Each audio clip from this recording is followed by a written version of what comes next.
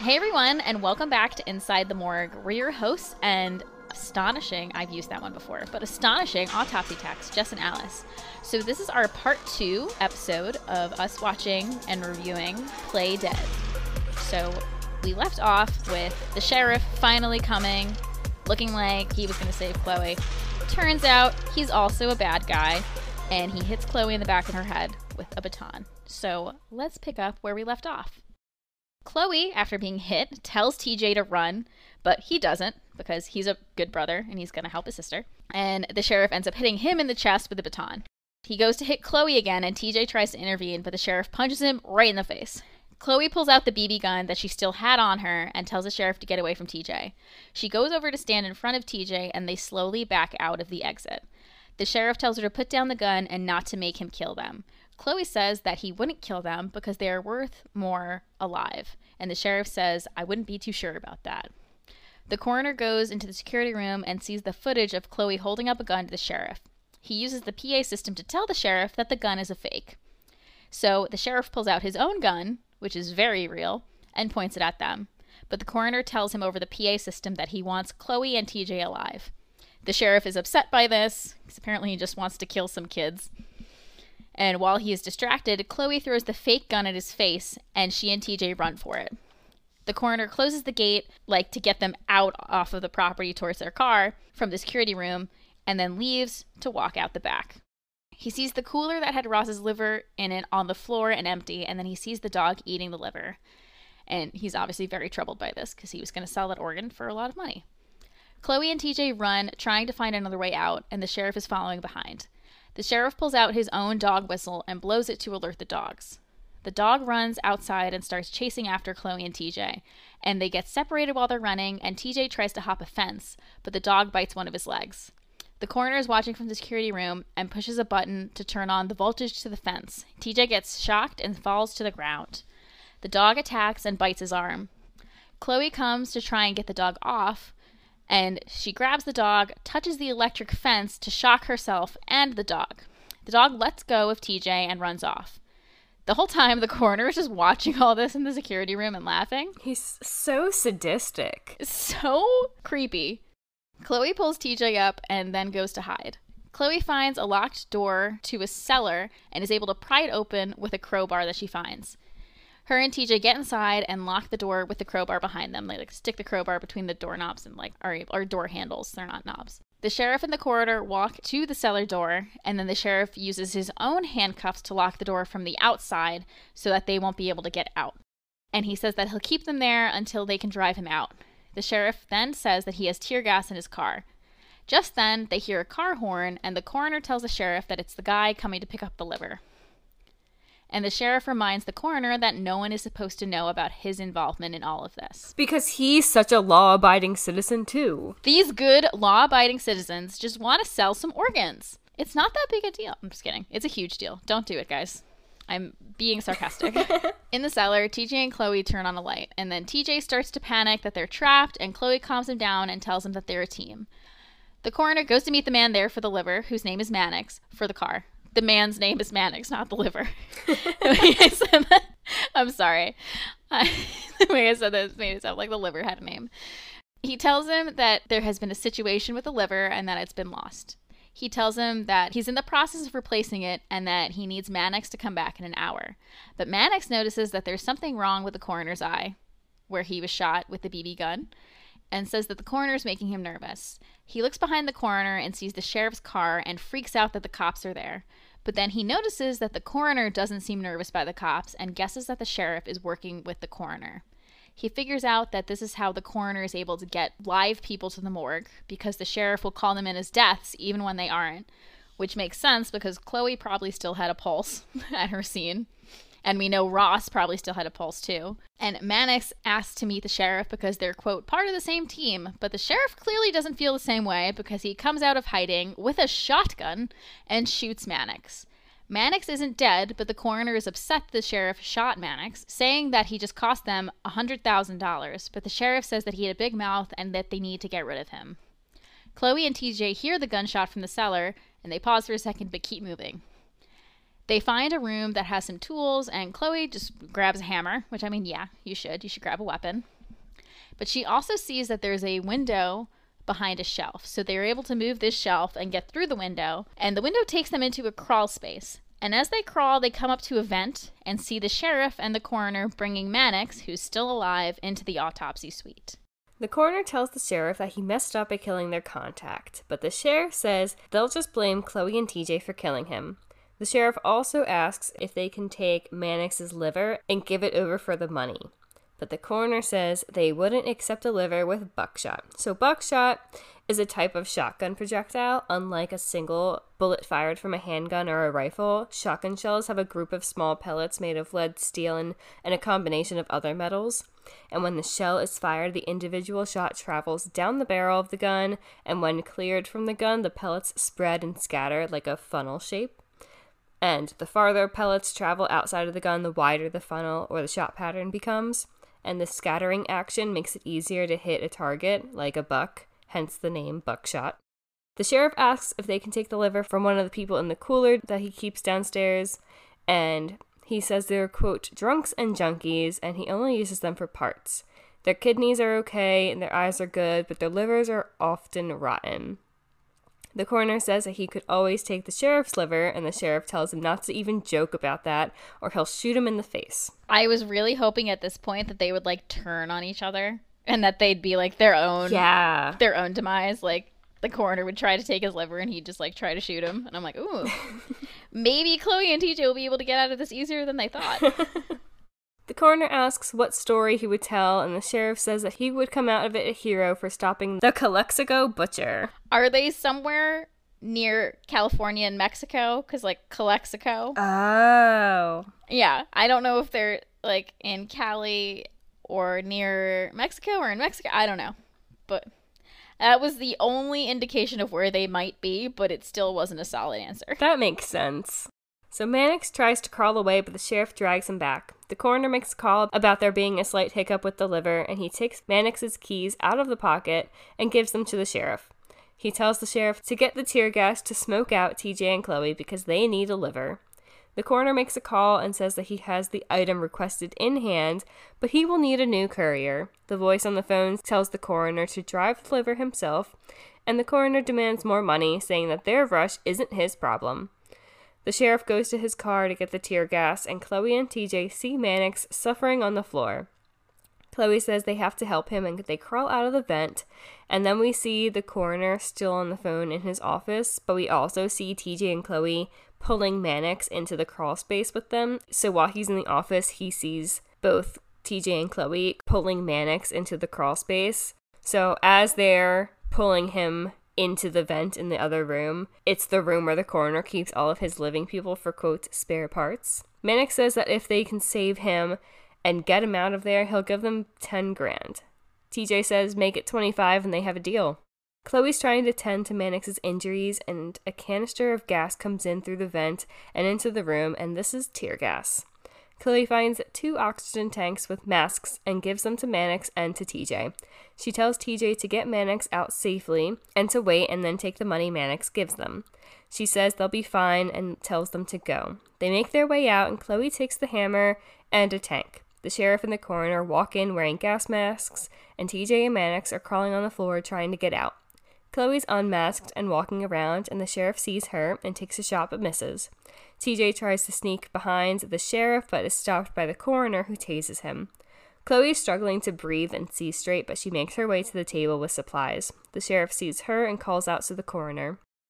Chloe puts the oxygen tank on the table and picks up a hammer, and she smashes the top of the tank with the hammer, causing it to fly across the room and into the sheriff's face, killing him. Like, what a shot. It's, like, embedded in his face. Like, half of the tank is inside of his face. It is... Oof. And she can't even see straight. We see from her point of view, and everything is hazy and blurry because she's unmasked walking around in tear gas. It's insane. The coroner comes in and sees the sheriff's body. He grabs the sheriff's gun and starts going around shooting all the people that he had kept in the basement for their organs. There's one shot of the man that, like, begged Chloe for help, and, like, he goes to shoot him.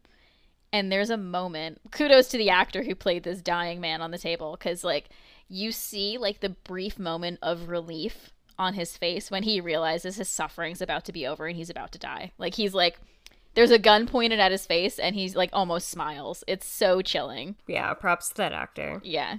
Underneath one of the tables, there's like sheets on the table, so it's like covering the bottom legs. We see that Mannix is hiding there. The coroner goes back to TJ and says that Chloe owes him a liver and his will have to do. So he drags TJ out and we cut to them in the autopsy suite with TJ on the table. He cuts TJ out of his clothes, and while this is happening, he has a headset on and is speaking to Chloe over the PA system. Chloe's wandering the halls and the coroner says that she's ruined his life. He says he could have explained a lot of things, but a dead sheriff isn't one of them. He says he will have to move on, but before he does, he will use TJ to, quote, donate to the deserving. We see Chloe make her way to the autopsy room and the coroner vanishes. Chloe is still disoriented from the tear gas and she walks over to TJ to try to wake him up. And TJ, he does wake up and tells Chloe to look out because the coroner is right behind her. The coroner grabs Chloe and pins her against the wall, and he takes out a scalpel and says an eye for an eye, and takes the scalpel to Chloe's eye, and she sees the canister of liquid nitrogen and sprays it all over the coroner's face before he has a chance to cut her. And when he turns back to look at her, his face is very severely frostbitten. He still tries to slice at her with the scalpel, and she hits him in the face with the canister of liquid nitrogen. His face hits the table, and we hear this shattering glass sound, and when he stands back up, his face and skin is literally frozen and shattered off of his face. It like shatters like glass, and I don't know if that happens. That's definitely not the sound it would make. It sounded like a broken ceramic, and I'm like, does that happen? Like, I don't think it sounds. So like, yeah, like half of his face is off, and you see like the bone underneath. He looks. So props to the special effects people who worked on the makeup. Yeah, he looks like Two-Face from Batman. Harvey Dent. Yes. Yeah. The coroner grabs a saw and goes after Chloe. TJ tries to get out of his restraints while the coroner and Chloe are fighting, and then Mannix comes in and stabs the coroner in his side. Mannix then tosses the knife to Chloe, who then stabs the coroner in the head and says, "You are the sickness, I am the cure," which is what the coroner had said to her in the beginning. Sick burn. Sick burn. Chloe then lets TJ out of the restraints, and TJ tells Mannix to pay up because they saved him. But Mannix says that he saved them back, so they kind of seem even. But he says there is something that he needs, and if they can get it for him, he'll pay them $25,000. So then we cut to Mannix and TJ in the security room watching over the cameras, and then we see Chloe in the autopsy suite taking out the coroner's liver. And I have to point out, so this girl, we learned in the beginning, she's a second-year med student. How does she have the capabilities to fully remove an organ, like a liver, so perfectly? Yeah, I've never been to med school, but I don't know if they cover fully doing organ transplants like in the second year. Yeah. Maybe they do. Any second-year med students listening, let us know if you think you'd be able to take out someone's liver. Or maybe don't. Maybe don't put that on the internet. Maybe don't brag about that. So when she's done, Mannix pays TJ. They help Mannix to his car and he offers them a ride home. Chloe takes out Ross's phone and gives it to TJ. And TJ's like, "Oh my god, you got it for me after everything." And she's like, "Yeah, of course." Because they're the cutest siblings that don't give up on each other. It kind of reminded me of, you know, that moment in Oops, I Did It Again when Britney Spears is like, he gives her the necklace, and he's like, "Oh, you got it for me in the bottom of the ocean. You shouldn't have." Well, baby, I went down and got it for you. I love that song. I love Britney. But that's what it reminded me of. So they drive off with Mannix, and then we cut to the coroner dead on the autopsy table. And remember the dog? He is currently eating the insides of the coroner. And that is how this insane, crazy movie ends. It's the last shot. It's just a dog on an autopsy table eating the insides of his owner. So lovely. I also just love how they... Like, Mannix isn't a good guy. He's still illegally selling organs, and they're just like buddy with him now, and they're like, "Yeah." Well, they're like, "Yeah, please drive me home. I'll get in a car with you." Like, TJ had a car. Like, TJ drove there. Like, where is TJ's car? Like, There are so many plot holes in this movie. there was a shot before we cut to the last scene of the dog eating the guy's insides. Chloe's like sitting in the back of like the truck. Like they're also just sitting in like this guy's truck bed. They're not like in his car.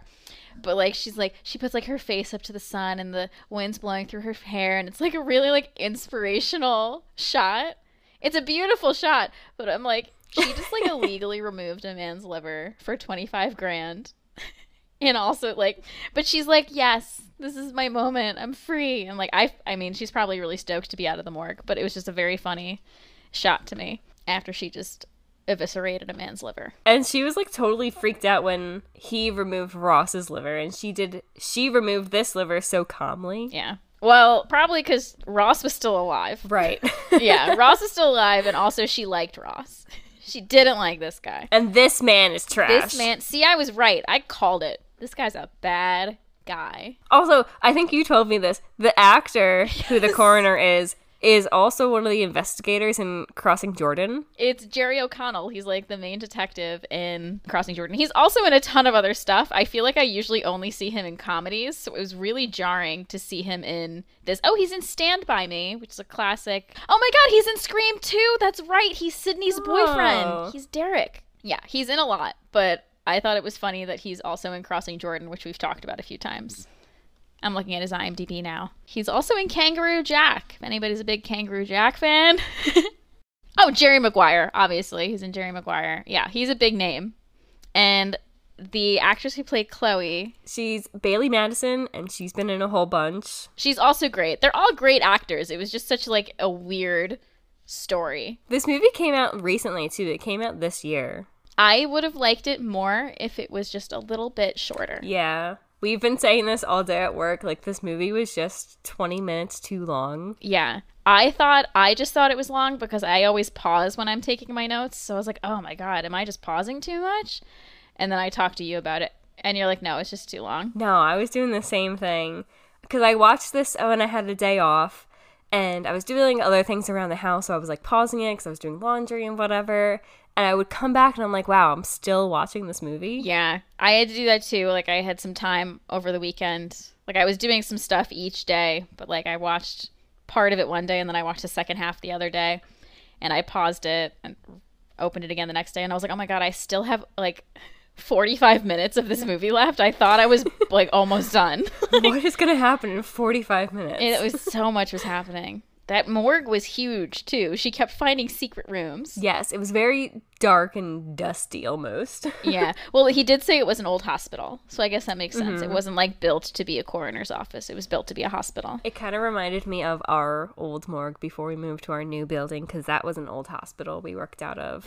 I thought the same thing when he said it was a hospital. Yeah, because there were some things in our morgue that were definitely more for, like, a hospital setting than, like, a coroner's office. But I did enjoy, I think, the special effects, like for the girl that was in the car accident and for his face for the special effects, like that looked very real and good. Yeah. I thought like it was a well done movie. The story was crazy and it could have been a little shorter. Mm-hmm. And I liked some of the like the way it was filmed, the way it was shot. Like this, I know I said it in part 1, but the scene where Chloe's hiding under the table, but the camera angle makes it look like she's like against a door. I rewinded that scene a couple times because I was like, where is she? Because she's not in the cabinet. Where is she? And where did she get this blood? I fell for it when like he slashed and then there was blood on her face. I was like, oh my God. I fell for it. That's why I rewinded it. I was like, oh my God, did she get stuck? And then I was like, wait, no, the closet's empty. He just opened it. And yeah. Mm-hmm. So I would recommend watching it if you have some time to kill. Well, no pun intended. It was a good storyline. Yeah, it was interesting. I want to, like, why do movies think that we're crazy? People who work in morgues are crazy. We're not. We're very lovely people. Fun people, as you know, or you wouldn't be listening to our podcast. The second movie that we've watched recently where the person who works in the morgue is very unhinged. Like, we watched Birth, Rebirth, where she's trying, like, doing experiments like Frankenstein in her apartment, and this guy's just playing God and deciding who gets to have organs and who doesn't. I know. I feel like all these movies that revolve around coroners or people in forensics think that we're all dark and dreary and spooky when we're really just, like, happy-go-lucky people, and this is our job and we want to do this. And we've talked about this before probably, but you get it too, I know. When I tell people what I do, like if I'm talking to them for a little bit and like, then they're like, oh, like what do you do for work? And I tell them, they're like, I can't see you doing that. And I'm like, because you think only dark, dreary, unhinged people work in morgues. Like, no, we're cool. We're just like everybody else. Everybody is like, oh my God, like I can't believe that like such a small, happy person does this. I hate when they say the small part. I am small, but you don't have to say it every time. I know. We're small, but we're mighty. There was one time, too, when I answered the door for someone at the morgue, and I just said, like, hi, how are you? How's your day going? And they, like, I don't know if they were having a bad day or what, but they were like, what do you have to be so happy about? Oh, I remember and this. I was like, I'm sorry. I'll be super rude to you next time you come in. Is that what you want? Like, I'm trying to just be nice to the one living person that I'm talking to today. Sorry that I saw the sun. Sorry that this was in the old morgue. So, like, we didn't see sunlight unless we opened the door. So I opened the door and was like, wow, fresh air. And the person's like, wow, she's a lot. So this week's true story search definitely landed us on a watch list. We say this every time, but we were clearly intrigued with the movie's portrayal of a coroner or a morgue manager selling organs on the black market. So we went down a rabbit hole of searching different stories like this, and unfortunately, there's a lot. There's so many. There's way more than I thought there was going to be. I know. I said to you, I was like, what do you want to talk about this week? And we did like a quick Google search, and so many stories came up, and I was like, this is bad. This is unfortunate. So many recent ones, too. I was surprised. Yeah. We found a New York Times article from June of this year by Michael Levinson about a manager of a morgue at Harvard Medical School that was charged with selling body parts from donated cadavers and even allowing buyers to come into the morgue to choose like what body part they wanted, which is absolutely insane. So this is different than the movie because like they weren't being sold to be put in living people. They were being sold to people who wanted just like creepy oddities. Yeah, thank you. I couldn't think of the word. It's just absolutely insane. So prosecutors on the case said that the morgue manager, Cedric Lodge, and his wife, Denise Lodge, and 3 others were indicted by a federal grand jury in Pennsylvania on charges of conspiracy and interstate transport of stolen goods. And a 6th person, Jeremy Pauley, was charged separately. And a 7th was also charged, Candace Chapman Scott, and she was indicted in Arkansas. The defendants were a party of a nationwide network that bought and sold human remains stolen from Harvard Medical School and a mortuary in Little Rock, Arkansas, which is where Kansas Scott worked. The Dean of the Faculty of Medicine, George Q. Daly, and the Dean for Medical Education, Edward M. Hundert, at Harvard Medical School made a statement to the community calling the allegations an abhorrent betrayal. According to prosecutors, from 2018 to 2022, Cedric Lodge stole parts from cadavers that had been donated to the medical school and dissected before their scheduled cremations. This included heads, brains, skin, and bones. Lodge and his wife would then ship the remains to others, including a store owner, Katrina McLean, who owns Cat's Creepy Creations in Peabody, Massachusetts. According to prosecutors, on some occasions, the lodges would allow people interested in buying body parts, like Katrina, into the morgue to choose which parts they wanted.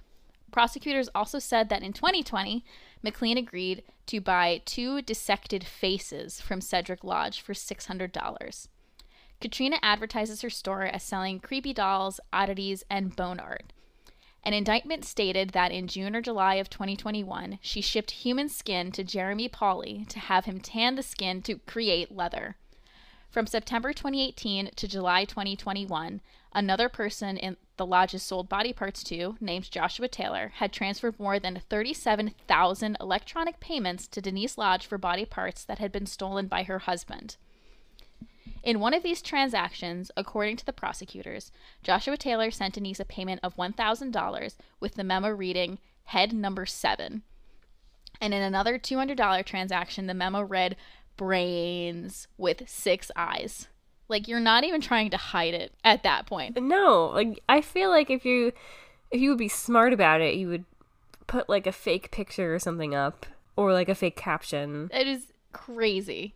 Prosecutors also stated that Jeremy Pauley, who allegedly tanned the skin into leather for Katrina McLean, bought remains from Candace Scott in Little Rock, Arkansas, who allegedly stole the body parts from the mortuary and crematory where she worked. Of the corpses that Candace Scott stole, there were 2 corpses of stillborn babies that were supposed to have been cremated and returned to their families, prosecutors said. That's like a new low. Like, this is all atrocious, but that makes me sick. Like, it all makes me sick, but like, especially that. Horrible.